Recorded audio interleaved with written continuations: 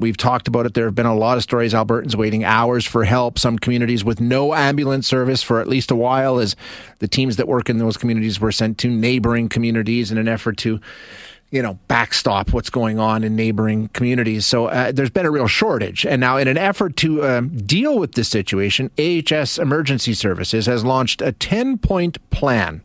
And the province's acting chief paramedic joins us now to walk us through this. We're going to talk with Marty Scott, who is the acting chief paramedic. Marty, thanks so much for your time today. I appreciate you joining us. Good morning, Shane. Nice to be here this morning. I'm looking forward to the details on this, but let's start with an update on why it was necessary to come up with the plan. I think we all know the situation was getting pretty desperate in some places and at some times. Just give us an update on where we are in terms of ambulance service and how stretched it is right now. Yeah, Shay, I think you definitely touched on the background in your opening comments. We certainly are still facing the very high call volumes that we started to experience about this time last year. Matter of fact, they're about 30% higher daily than what we're used to seeing as compared to historical levels. So we're facing a lot of emergency events that we have been for a while. We continually see some of our resources tied up in emergency departments, and we're also suffering a little bit from lack of staffing and availability of staffing. So those three specific items forced us into making some significant changes to make sure that we could at least cover the areas of the province a little better than we were doing. The 10-point plan that we rolled out in January does a lot to mitigate some of those risks, but frankly, Shay, it's really just mitigating factors. It's not going to solve the volume and the resources that we have. Yeah, I mean, we're doing what we can with what we have at hand, which I think is the best we can do right now, but obviously more work needs to be done. So let's talk about the 10-point plan, though, and what it does address and how it's hoped it can help. Like you say, basically it's dealing with the shortage, right? Trying to prioritize the way that ambulances and the crews are used. Would that be the simplest way of summing it up? Yeah, that's a good way to look at it, Shay. One thing that we focused on, we've implemented about half of our plan, which primarily was around how resources are used and deployed. So that's exactly right. And a couple of good examples are we no longer send ambulances to motor vehicle collisions where there's no reported injuries. Right. Our past practice was we used to go all the time, and now we're definitely only sending ambulances and paramedics when we see that there are injuries being reported at the scene. That's just one example. Another big one is that when we used to have rural or suburban ambulances transport into the metro centers of Edmonton and Calgary, they would sometimes have a hard time getting back into their community because they'd be the closest ambulance to another incoming emergency. Okay. So we've actually changed how we deploy those resources now, and we really put an emphasis on getting those suburban resources back into their home community to provide that community coverage. And although it's early, we've seen some positive developments around how well the suburban areas are being covered. However, that does mean that in some cases people may have to wait slightly longer for an ambulance that is coming from Calgary, for example, rather than a suburban area. Now, to be clear, we only do that when it's a lower priority event. Obviously, the closest ambulance is going to go to the most significant life-threatening emergencies. What about in terms of, we've heard stories of trucks tied up for hours on calls that, where really there's something much more severe that they're much more needed at that's very close by, but they can't do it because they're tied up with a low priority call. Is there an opportunity now to sort of triage it a little bit better so you're deciding where the ambulance is most desperately needed and getting there as quick as possible? Yeah, ultimately, Shay, that's what we're doing now on a day-to-day basis, is where our emergency communications officers will assess an incoming call and determine if one can wait compared to something that might be more urgent. We've also introduced criteria now where if we've assigned a resource on its way to a lower priority event, we will reassign it to something that's a higher priority. So that's something new that we're doing as well. Before, when they were committed, we used to let them run. Yep. And now we will divert them to something that's more life-threatening. What about patient transfers? I know that was something that we talked to people about here on the show in terms of, you don't need an ambulance in some cases to transfer a patient from, I don't know, back home or to another care center or something like that. It can be done in a multitude of ways where you're not tying up an ambulance. Is that something you're working on? Yeah, absolutely. There's two things that we're doing there, Shay. One is we've introduced a pilot at the Peter Lougheed Center in Calgary, and we're actually rolling it out into the North Zone. And what it is it's a little bit of a guiding algorithm for facility staff to help them understand when they need an ambulance to move those patients and when they don't. And then we engage them in those conversations. Now these are really low priority patients. Like, these are people that aren't very sick, so they could even go by family or by cab. And so we're examining that from that perspective. And then we're also putting together a pilot project in the Red Deer area. We're still working on the details. However, the main tenets of that pilot project are going to be looking at ways to use dedicated resources that are configured in a way that people need them. So not paramedics on low-level calls. They will be appropriately trained people for the level of patient that they're moving. And so that's something that we're looking at as another way to take pressure off of those local resources.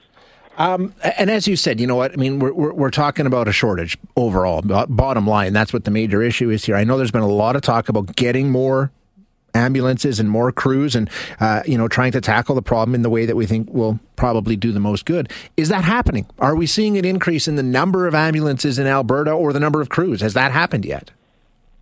So, Shay, I want to pause just for a second and recognize the excellent work done by paramedics in Alberta every day. As you know, most things we've talked about, they're seeing those pressures every day. They see the patients and they hear from the families when there are delays or when they don't think we're there as fast as we should be, and paramedics hear that from patients. That's a very difficult position for them to be in, and I want to recognize that and their dedication to their communities and providing the service. So that's just something that we really want to point out, how appreciative we are of their work. There was some relief announced in the most recent budget where we have been allocated 5 24 equivalent ambulances in Edmonton and Calgary, 5 each, and some investment in Lethbridge and Red Deer of 12-hour ambulance in each of those communities. So there is some relief coming there. However, one of our other challenges that I didn't really speak to at the beginning was we suffer from the same impact of the global supply chain issues as many other areas. So, for example, chassis manufacturers for our ambulances are in a significant backlog in terms of preparing ambulances for us to use. So we do have quite a backlog of ambulances ordered. So on one hand, yes, we are hiring more paramedics. We've hired about approximately 60 paramedics since January. However, we are waiting for ambulances to arrive from manufacturers just as we can get prioritized and take delivery of those vehicles as they're built. I think anybody who's shopped for a vehicle knows that's a situation we're all dealing with now. So, I mean, the money's there. It's been spent. The vehicles are ordered. Now you're just waiting to get them like so many other people. Exactly. Yes, exactly. You mentioned staff, and whenever we have this conversation, I hear from paramedics talking about how they're burnt out and they're overdone and on and on. Has there been some work to try and make things better for EMS workers in our province? I mean, they've been maxed. They've been under extreme stress. I know a lot have walked away from the job. It's just not worth it to them. Is there a way to deal with frontline staff? Is that part of this plan? So, great question, Shay, and that's definitely an area of focus that we have because we hear from our staff as well. And we're focusing on a couple of areas. So one is we've bolstered our peer support program to help increase support for frontline staff amongst each other. So we've got some dedicated resources to help staff unwind or connect based on that peer support model. We've also brought in a violence and prevention strategy. Well, we'll be bringing in a violence prevention strategy. We have a dedicated individual looking at that now because that's one of the major factors at work is violence against paramedics. Mm-hmm. As well, we have been just prior to the pandemic, we started to work on a culture assessment. So there are a number of activities that we definitely want to focus on related to adjusting our culture to help more in that long-term view of paramedic employment with Alberta Health Services. I do want to point out, we're just learning a little more about it, but last week there was an announcement made by the Alberta government that would support psychological health and first responder programs to support things like peer support and to nonprofits that help support paramedics. So there's an awful lot going on, Shay, and unfortunately a lot of it is going on inside a pressure cooker, which is necessary, but it also makes that work even more challenging. And important. Absolutely.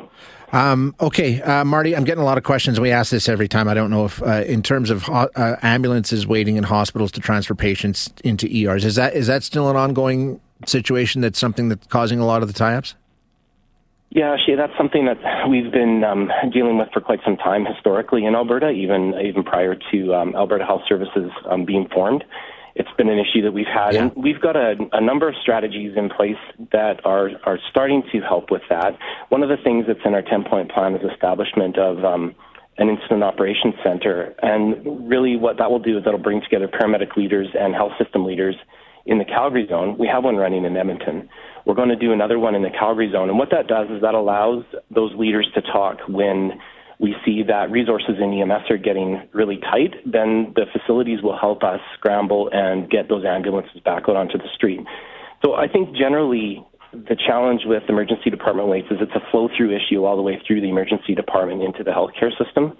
And it is frustrating for our staff. It actually links back to the comment that the previous topic of paramedic health. Mm-hmm.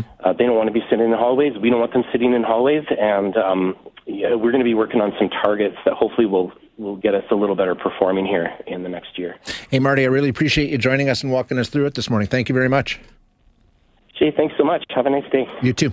That is Marty Scott, who is Acting Chief Paramedic of Alberta Health Services Emergency Medical Services. And so some things already being done by the sounds of it. Just to give you an update in terms of spending, and as he said, they're having a hard time getting the ambulances brought to the province. But in the budget that came out in late February, the province did dedicate an additional $64 million to the EMS budget. It went from 587 to 587 from 523. So the budget went up 12.5% roughly, just over 12%, something like that. And the money was meant to address capacity issues. That was the goal. So the province came up with the money to get the ambulances, and now it sounds like, the supply chain is part of the problem.